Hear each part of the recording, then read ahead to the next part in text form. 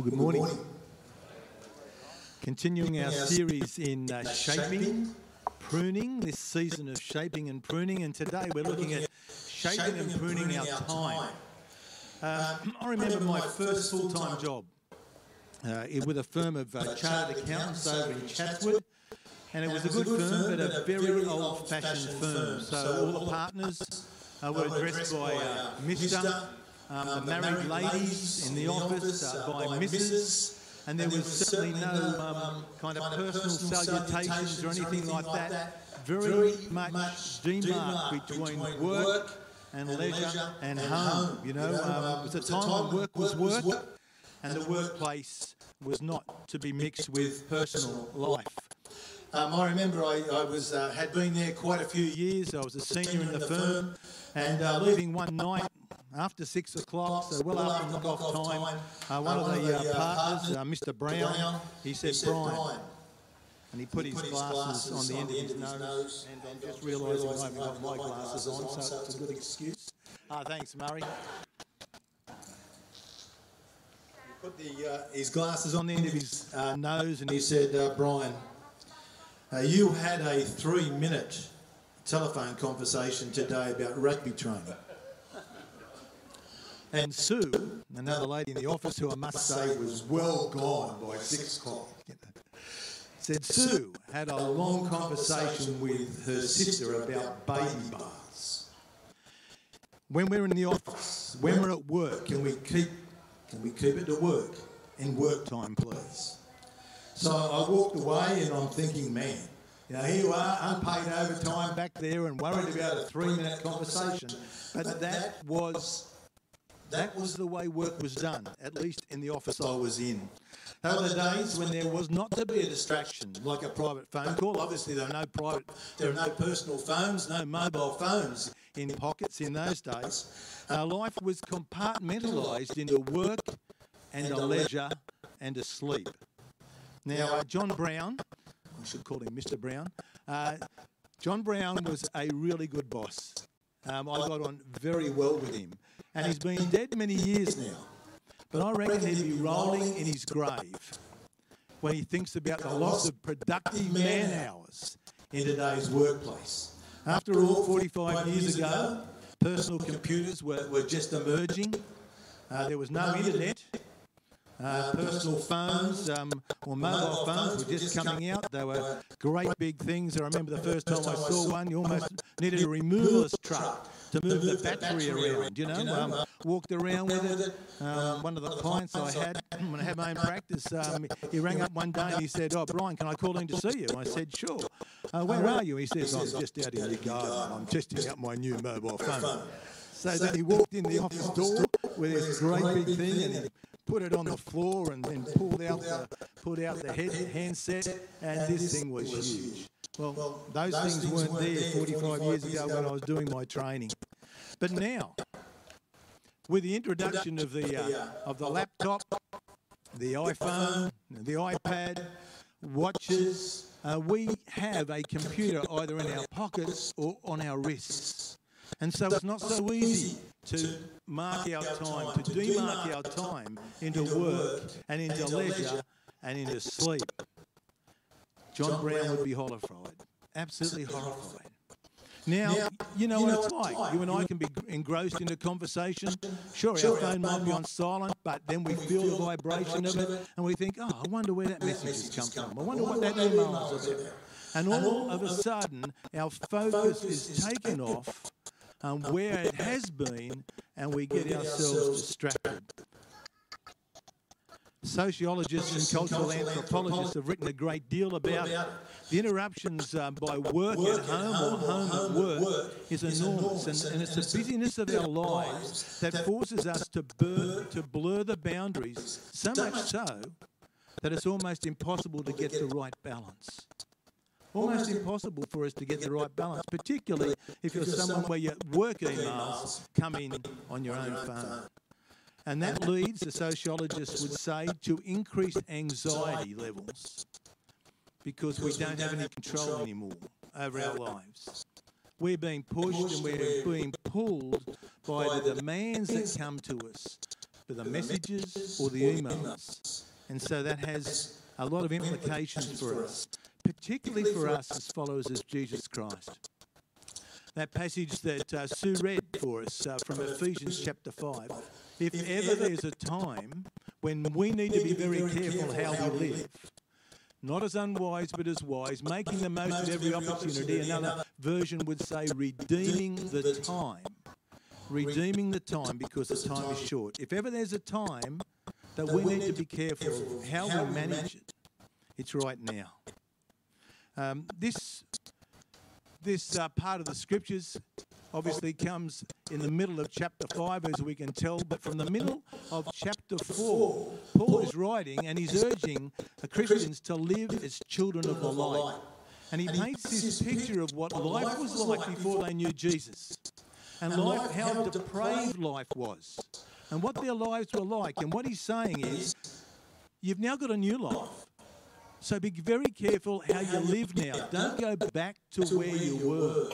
Don't live like you were before. So make the most of it. Be careful how you live, and the subtext of that is because it's easy to get conned.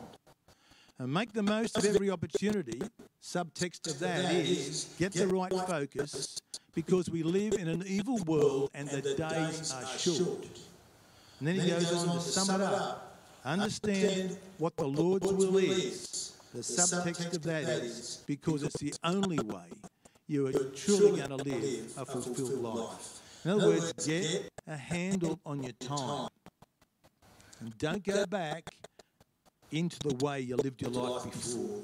So I want to pose a question for us today, or a few questions. How can I truly shape my time? Maybe you're right with your time management now. Although the people I speak to say, I'm just so busy. Speaking earlier, I'm at the start of the service today. We thought COVID had closed us down a bit. We had a little bit more time. It seems now that people are starting to get a little bit more busy, and we're getting back almost to where we were.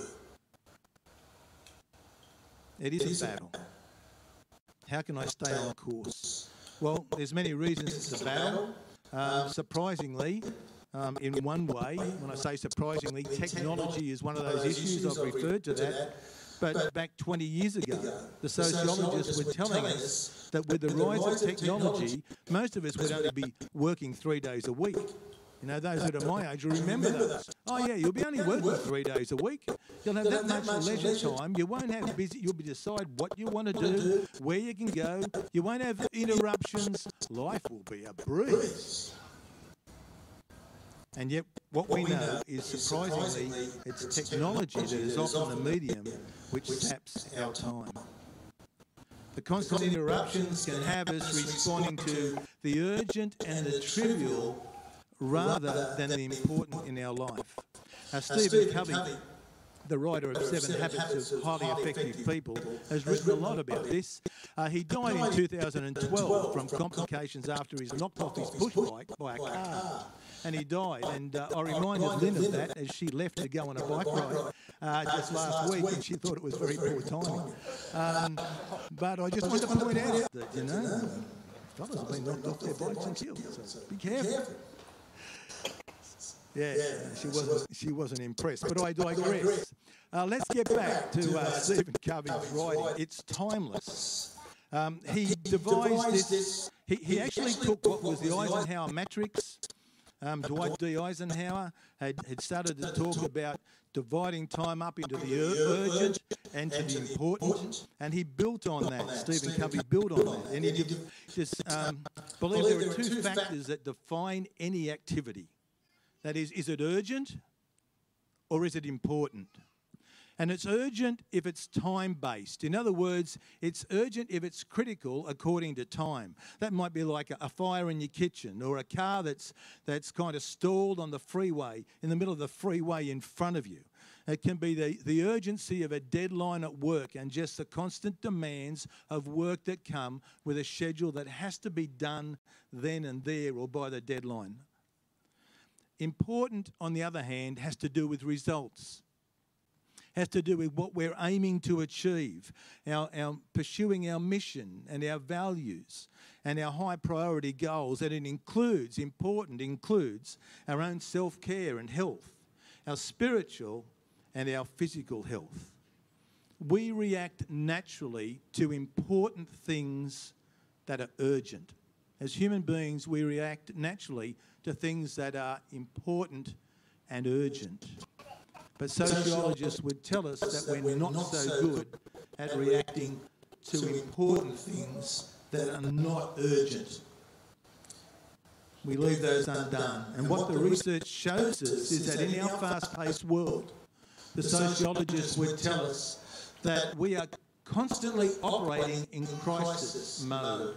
We are constantly operating in that Q1, that quadrant 1, responding to the pressing deadlines.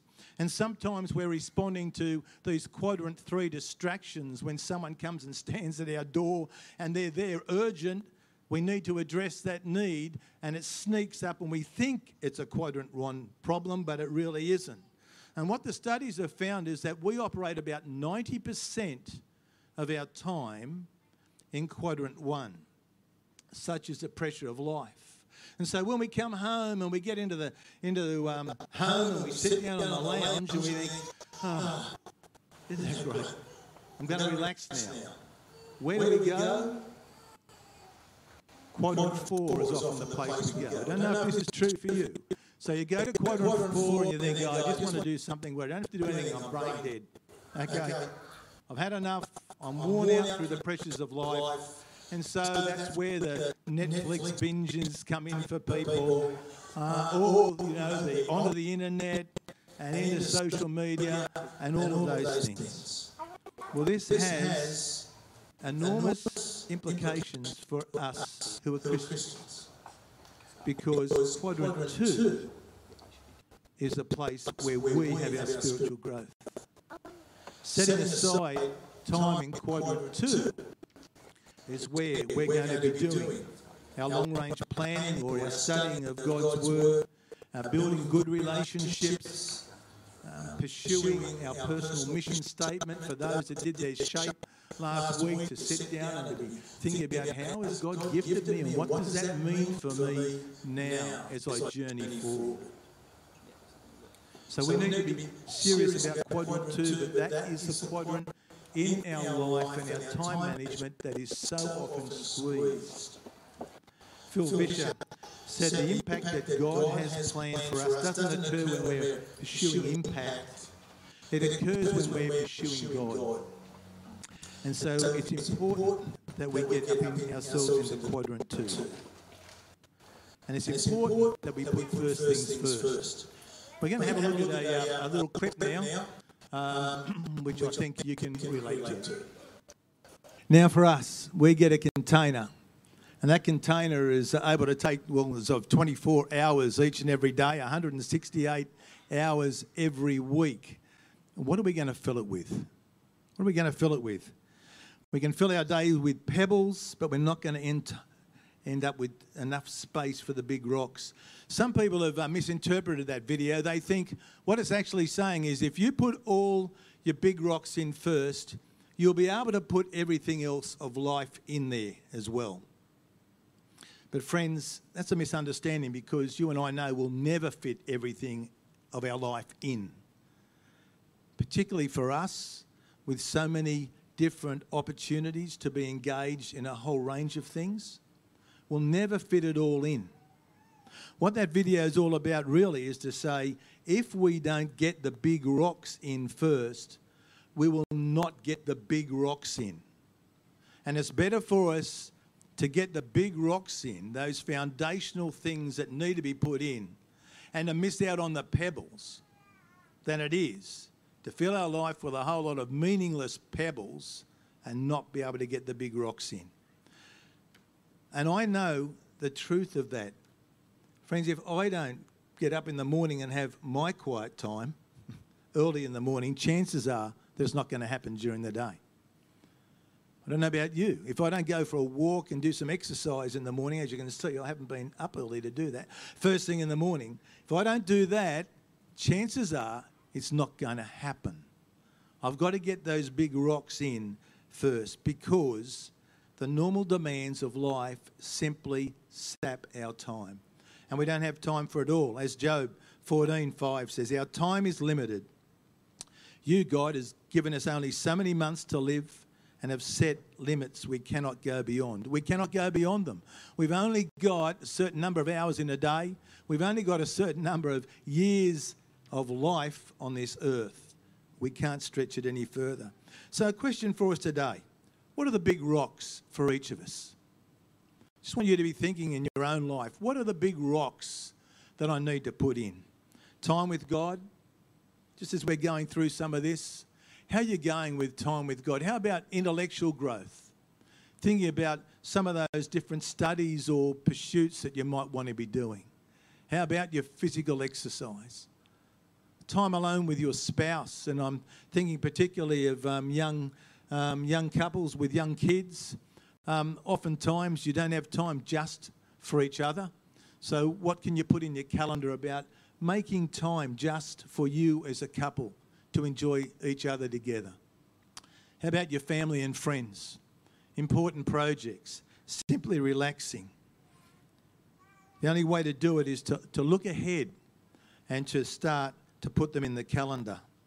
It's interesting when we look at time, our family and friends, going away on holidays to be a part of that. I know that if we hadn't put one of our big trips in our calendar before we went, we would not have got there. It was a 3-month trip that we had away. We were going to do it with the Polkinghorns. David was doing a big project out at Sydney Olympic Park as a design engineer. He had a certain time that he knew he was going to finish, and then he could have 3 months off. And so for us, we have planned that 12 months in advance to be able to do it. If that had just rolled on, there is no way I would have been able to carve out 3 months of time without a 12-month lead at time. And so these are some of the big rocks that I think we can be putting in our schedule. And as we rearrange life, the easiest place to find room for quadrant 2 is in quadrant 4. The non-urgent, non-important. So what can we shelve? As you're wanting to redeem your time, if that's a decision that you're wanting to make this morning, what are some of those things that you are doing now that you can move up into that quadrant 2 area for growth in your own life? The next aspect I just want to move on to is, here are some ideas to better manage digital technology. Mitch wrote in his pastor's desk this week, one of the depressing things is when you see how much screen time you've had. And I don't know if that comes to you, but sometimes when it comes onto my phone, I think, man, was I on my phone or my device that long during the week? So set limits on the use only one device at a time, turn off unnecessary notifications. We had a security system put in our house, and it is driving me crazy because I've got these notifications on every time someone drives in the drive. So if you come to visit us, man, all of a sudden, I don't really want to be notified of every time a person drives in the drive. I just want to be notified when someone breaks into my house, you know. So I've got to manage that a little bit better. Plan your social media and your news activities. Prioritising off-screen activities during the day. And then creating tech-free times and tech-free zones. It was interesting, one of our kids who is no longer living at home, well, actually we only got one at home at the moment, they were all out of home for a while, but she, so everyone knows who it is now, decided that when she was there that I should turn my phone off, never have my phone available at mealtime, turn the whole thing off. Okay, so the phone rings, and I could feel this thing going. It was turned off. I could feel the phone going in my pocket. Refused to answer it. Refused to look at it. Okay, then the home phone rings. Refused to answer it. Then Lynn's phone goes. No, she's not answering hers either. And then finally, about half an hour later, when everything was back up, answered the phone. We'd finished dinner. It happened to be our daughter. Isn't anyone home there? Why didn't you answer the phone? Oh, we were having dinner. Someone told us we should turn our devices off. But not for me, she says, not for me. Yeah, creating tech-free zones and tech-free times. If we're going to make the most of every opportunity and knowing we can't do it all, we need to prune our activities periodically. What's true in our home gardens is true in our own real life. If there's no pruning, there's going to be less growth. There's going to be less fruit in the next seasons of life. And when we're pruning in our garden at home, and I did some of our roses yesterday, and when we prune in our garden at home, we don't just get rid of the dead wood. We cut off some parts of the branches that are good because we want them to produce more fruit. So what aspect of our lives do we need to be pruning? I want to leave it there and just allow a bit of space for us just to bow our heads and to go over where we spend our time in a normal week. And then to be asking that God would guide us in the weeks ahead to carve out. You might be someone who's managing your time well, and that's all absolutely fantastic. I want to encourage you in that. There might be others that feel a little bit challenged today and are thinking about, okay, I could do this with my time in a way that is going to make me more fruitful for the kingdom in the days ahead. So let's just bow in a bit of time of silence, and Gabby and the team will come back, and then after an appropriate time I'll close in prayer. Just remember there's a prayer corner down the back. If you've got issues that are burdening you and causing you anxiety, and it's coming out because you don't seem to have enough time to be able to do what lays in front of you, I'd invite you to come down and to be prayed for this morning. So let's spend a bit of time in quietness.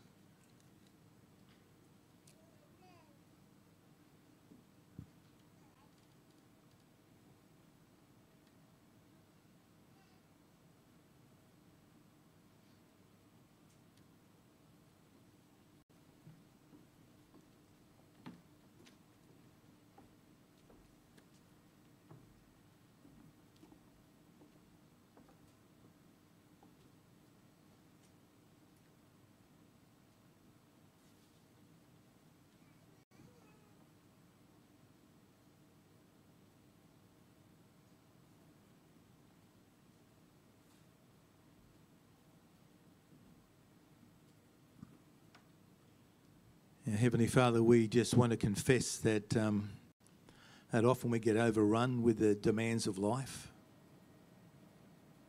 Overrun sometimes where we can't even see you in the mix of all that's happening around us. And Father, we want to thank you that you invite us to come and to lay our schedules before you, to know that with you, you will guide us and give us your wisdom and give us your discernment, because you want us, and we want to be people who don't live as unwise, but as wise people. People who can make the most of our time, to redeem our time. And in this short life that we have, Lord, to follow you and to be used to glorify your name. So, Father, even as we've gone over different aspects of our lives that we need to commit to you and ask for your help to guide and to lead us, we want to say thank you. Thank you that you're not a God who is aloof from us, but you're a God who journeys with us through all of these decisions of our life each and every day. And we give you praise and we give you thanks in Jesus' name. Amen.